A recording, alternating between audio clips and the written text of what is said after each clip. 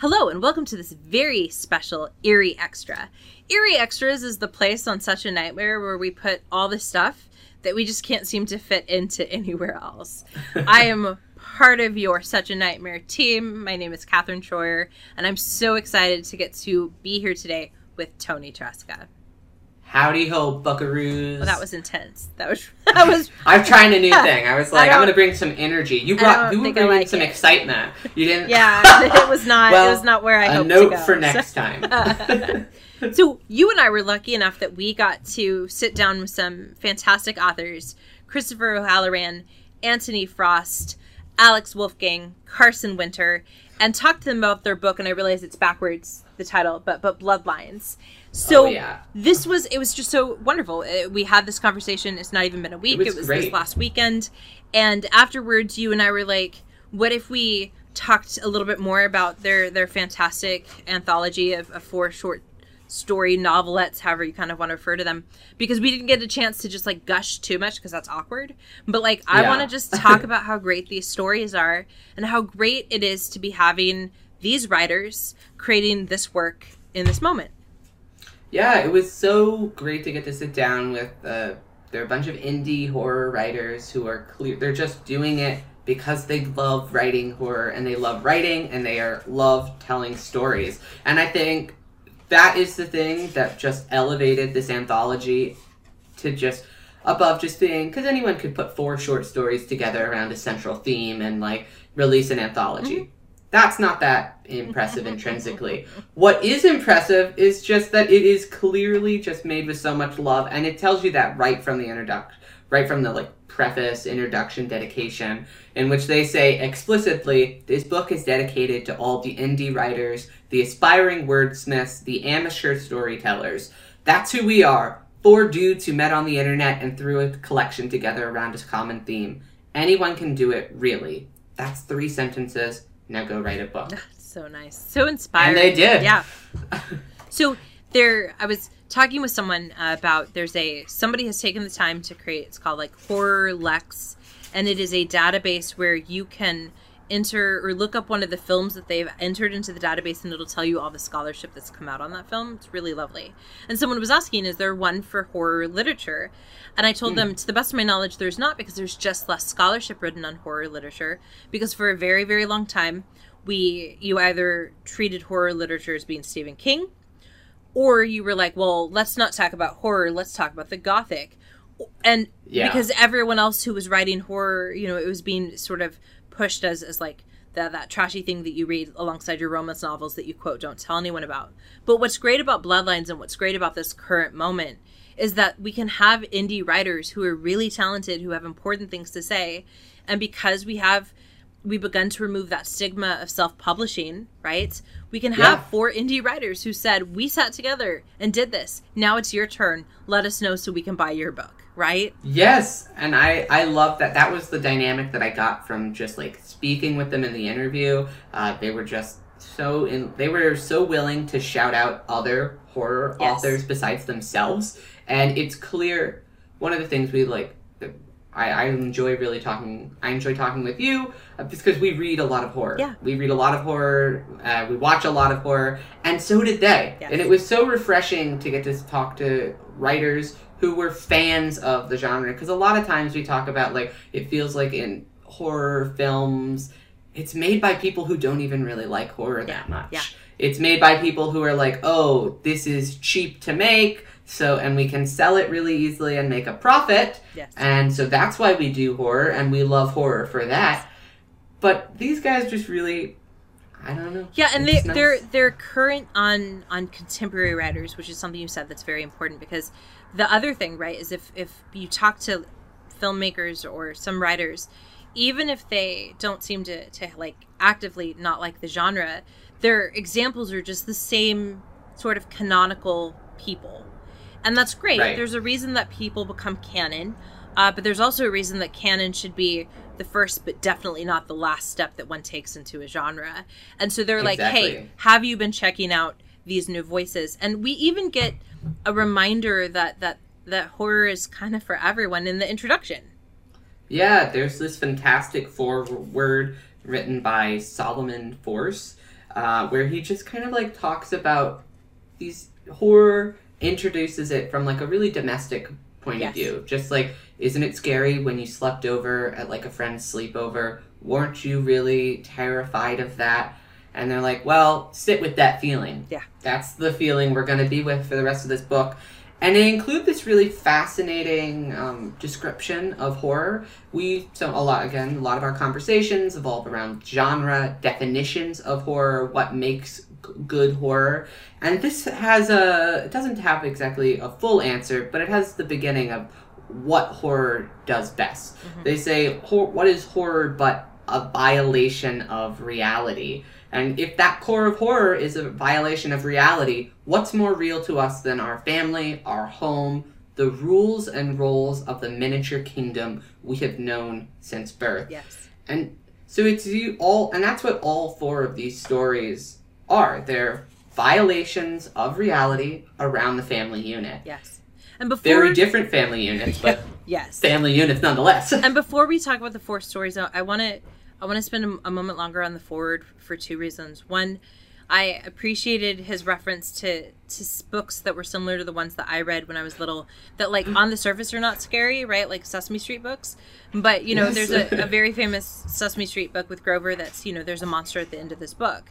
And I remember even before I understood that I liked horror, right? Like I kept coming back to that book and I would always ask to have that book be read to me. So there's this really interesting way in which, he's reminding us that for many of us, horror has been a part of our world before we ever sat down with something that like might be recognized officially as horror.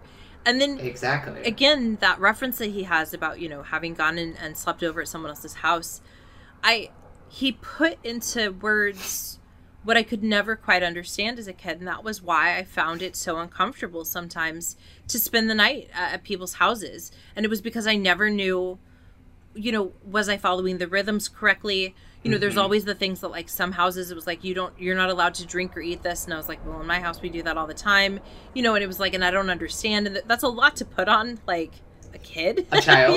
Yeah. Like if you think about it, sleepovers might be the most like barbaric thing we can do to children. But Forrest is reminding us, right, that like horror really is about the family, either being with a family or being away from a family, that, are like intimate horrors that we experience and frame the world through are ones that are familial, which is where, again, this collection is going. And I think one of the themes that emerges from these collections, these four stories, is just how much of it's violation of reality, but also a tacit acknowledgement that reality is insanely constructed and individualistic to each person. And so that what that violation looks like is entirely dependent on what your preconceived notions about what reality is. Yes. And so like in many ways, that example of the sleepover is a perfect example of that. It's so brilliant. So simple, but so brilliant, because it's like, it is your limited view of reality is being challenged by someone else's view of reality in a very tangible, real way. And we continue to experience that trauma, if you will, through our entire lives. Because if you end up having a significant other, you're going to have to figure out how to take the family that you grew up with, for better or worse, and the family they grew up with, for better or worse, and then make a new family, right? And it could be something silly, like, do you open presents on Christmas Eve or on Christmas Day and one of you is wrong, right? It could be something silly like that. Or it could be something fundamentally intense, like, I didn't realize until we got married that the way my family processed love was not as functional or good as it could have been. I just never realized that. I've heard lots of people say that, where they'll be like, my partner opened my eyes to what it meant to have unconditional love for the first time. So like, it's a lifelong trauma. And the first story really shows us how lingering trauma can be, even after, a family member may be gone. And that's Christopher O'Halloran's story, Our Migraine. Yeah, this was a very haunting tale. It's these three sisters are, after their mom, they wish for their mom's pain to be removed from them when she is dying and is in this increasing pain. And one of the sisters, Penny, even directly states that she wants to feel that. She wants that. She wants to take on this disease. And the universe listens. It breaks reality, and it gives these three sisters the ability to take on the migraine. Yes. And pass it between. Only one person could have the migraine at a time, and it's incredibly painful, so they have to take turns passing it between each other.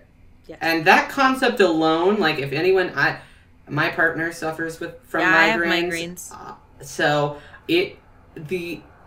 I've like seen how bad a migraine can get, and so imagining just that willing passing of it back and forth is just so hard to read. Yes. And O'Halloran does a really good job of creating, like, reading it, I could feel sort of phantom migraine symptoms because, he really did a good job of touching on what it feels like physiologically. So we have the physical body horror, but then, of course, we have, the horror of and we'll let you read the story because, like, everyone needs to go out and buy this book. But like, what happens if you're like, well, maybe I don't want to be in pain for a little while. Maybe I want to be selfish. And what's so fascinating about this is a lot of horror will do this, like, at what point do you stop being altruistic? At what point do you stop being a good person?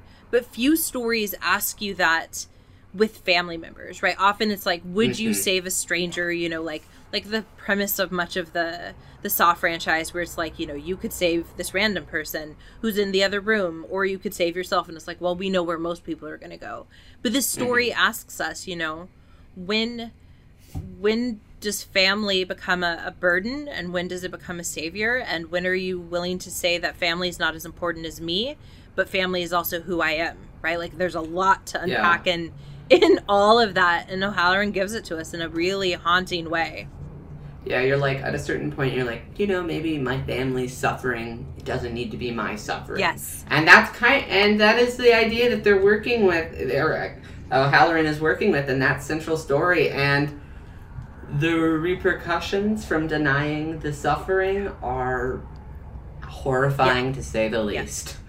So we go from this very contained, the entire thing happens within the same apartment space. It feels very intimate, to the story by Anthony Frost, which is called Nos Da Tad, which translates to Good Night Dad in Welsh.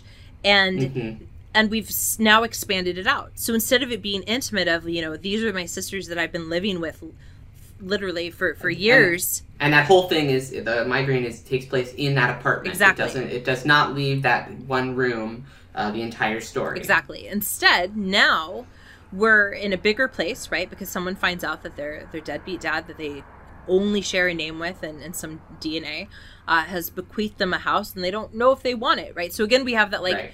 At what point are we required to accept the, quote, gifts and often burdens that our families put on us? But Frost, and you can hear this in the interview, is really interested in thinking about bigger things, of hierarchies. So there's the fear of self, but also the fear of the like, shadowy, potential underworldy stuff. And we get to see that. Yeah. And the unintentional consequences of our actions. Because this story is just filled with characters making decisions that upon first pass, or even like your first read, you're like, absolutely, 100% logical, I see why you make that decision. But by the end of it, pun intended, it spirals so out of control, and that's a pun perhaps for maybe only people once you get to the end of the short story. But it spirals so out of control, and there were so many unintended consequences because the situation that is presented in this, while on first glance, seems very straightforward. Yes. Go recover the house that my dad is now dead. I've got to do that. But by the end, it has devolved into this otherworldly, vast conspiracy that, upon first glance, you could never have guessed that there were gonna be those consequences. And the story navigates in really powerful ways, while also adding this huge other element, the concept of found family, right? And the significance of having people that matter to you because you matter to them, and at what point, at what point is family something that is biological, and at what point is it so much more than that? And Frost refuses to make it really easy, right? He's like, well, it's kind of complicated because biology is legit, but so is emotion, and we can't separate them because we are biologically emotional creatures. So there's just really some fascinating levels that he's built into how we have to think about family. Yeah.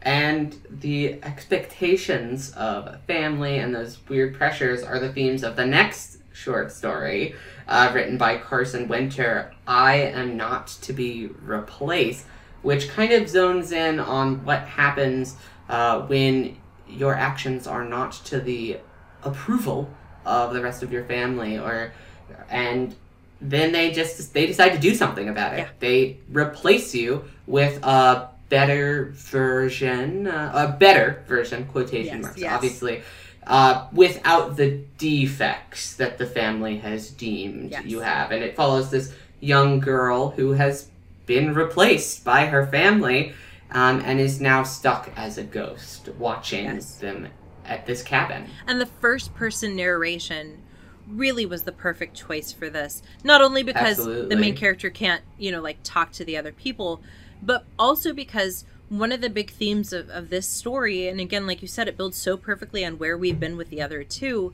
is it possible that being with people that you hate but know could be better than being completely alone, right? And like, I've had these conversations before where people have been like, but why do you still interact with this person? Or how come you still consider them to be important in your life even though you haven't talked to them for months or years? And I'm like, because they're family. And it's complicated. And I think that the short story reminds us of that by asking us to put ourselves in her shoes, right? And we see that, like, she really can't stand her family. Why should she? They've literally replaced her.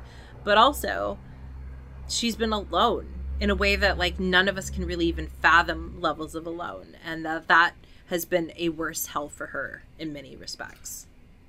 It has, but then she doesn't exactly want to go back to her family either. She's, again, obviously, she had been deemed not successful enough. I thought it was particularly very interesting, like, she had been just kind of like more of a boisterous person who was going down a more humanities career track, and was just deemed not submissive enough to fit into the family structure. So they kill her, turn her into a ghost, and replace her with this docile, submissive, engineering major daughter, who fits in and plays the role that the rest of the family wants him to play. And I think that's one of the things that I found so interesting about it, is this idea of so much of family units are just a series of roles and expectations that other people pass down and project onto you. Yes. And then when you don't meet those expectations, they feel weird about it for reasons they don't even understand. And in this book, it's like, well, what if they did something about that? And being at a university like I am, and like you've been for so long, it's the number of times that I hear, but that's not what my parents want me to do, right? And that's just how it is. Or sorry, my phone is ringing. I'm just gonna hang up on that. So since we're doing this live, that's just how it works. Welcome to reality. Welcome to reality. That phone broke our reality that we had all agreed on. So in essence, it's just another it's just another way it ties into this. It's a family moment. So there's an element in which the story has this sort of like conversion therapy layer, right? And of course our main character isn't mentioned as being gay, nor is her brother, who's also been found deficient, although he's the way that he's described has some things that people often code as being gay. But that thread, that like awareness that we do this all the time in real life, just makes this story particularly haunting. And then, of course, there's our final story. The Heads of the Leviathan by Alex Wolfgang. This is perhaps the most distant from the rest of the family units. It's on a separate island, far removed from the outside world. And it follows this family that, upon the death of their mother, they kind of realize that maybe they're connected in a way that maybe their mom had not told them. Yes. 100%. And so it's kind of dealing with the, our family's got secrets, and they're going to affect you in ways that you have no idea about until it's happening. Yes. And so we have this story that's asking us, at what point does our family literally become our entire world? Where do we separate ourselves from our family? And where do we realize that, like, we are the product and maybe even the, like, the sum of the parts, right? Like, so a family is simultaneously individuals, but it is also greater than those individual components. And then there's just a sort of like cosmic layer of horror, as you might guess from the word Leviathan in there, that makes it so that as you're reading the story and you're reading this main character struggling to understand, like, why didn't his mom tell him things? Why didn't she prepare him for things? And there's kind of that like awareness of like, but how many times have we not listened to our parents, even when they were like, hey, maybe you shouldn't do this. And we're like, I know what I'm doing. I'm 14 years old, So there's just, it's a hard balance to strike, but Wolfgang managed to create something that doesn't feel at all like anything I've ever gone through. But there are these moments that I can identify with very sharply, and very, very real. It feels very real in so many ways. Well, I think this is perhaps, along with, I guess, Anthony Frost's story as well, the most abstraction it requires, because it's the themes and the messages are buried within all of these other larger situations that are going on. Cosmic, as you mentioned, seem kind of maybe apocalyptic as well, getting that vibe from this. And so, yeah, it's really interesting, the truth that's able to come out of that abstraction, though. And there's this element that I think, again, I have not encountered a Leviathan to the best of my knowledge in real life, but neither have I. Good to know. But the thing that is very relatable is this narrative of loss of when a parent dies and you realize all the things they never told you about them, about you, and sort of like also just if you have siblings, it seems like there's always inevitably that struggle of, but like, who's in charge of putting together our lives now, and who has been given the task of like being, for example, executor of the estate, and then like people wanting it but not wanting the responsibility. And so again, this story manages to take these really, like you said, abstract and wild things that are not going to happen to most people, and it still makes it feel like it is a story of, as the subtitle says, familial fear, right? Right. Because it is, again, bloodlines, and it's going back to that. So those are all 4 stories in here. They're very, very different from one another, and yet they still have that through line that connects all 4 of them together. And yeah, I just want to say I really, really enjoyed these short stories. Short stories are very difficult for me.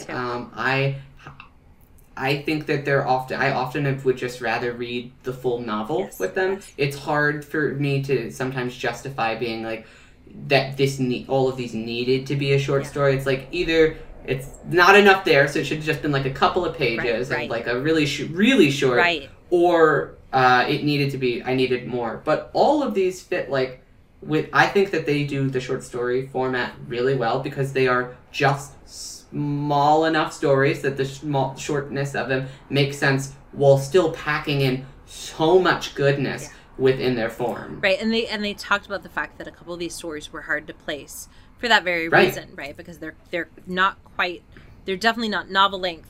They're not even quite novella length, but they're like novelette / really long short stories.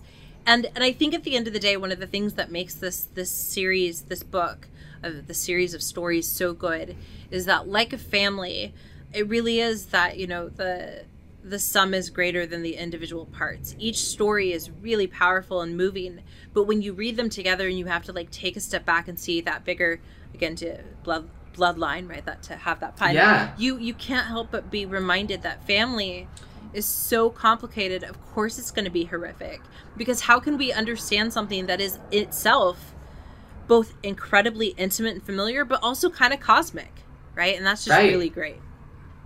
Yeah, and so anyone who's reading it, wants to read it, I definitely recommend checking it out. And don't skip the foreword either. Yes. It is, I think, so powerful in helping tie these things all together. And just that author who wrote the foreword had some really fascinating insights into the world of horror and in context of these short stories that I think really helped contextualize and really helped me appreciate the connection of them all, even when they are so very, very different from one another.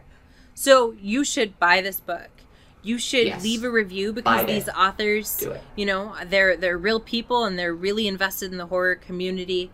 You should watch the interview, because they also have recommendations of the horror that they're engaging with, as well as just them sort of unpacking what horror means for them, and listening to their interview enriched my reading experience, you know, just exponentially. Absolutely. We would love to hear from you. What are your thoughts about Bloodlines? What are the books that are coming out that are indie, that are fresh, that are new, that you want us to talk about? Anthony, before we quickly wrap up, what else do they maybe need to know? You can follow us on all of our social medias, which are in the description of this video and /podcast. You can also get in touch with us via email. Let us know what you want to see next, what you like, what you disagree with. We want to hear it all. And if you have time, please consider giving us a rating wherever you get your podcasts from. It helps give us exposure and help us have more conversations with more people about horror. Exactly. Thank you so much for listening to our nightmares. And have a spooktacular day.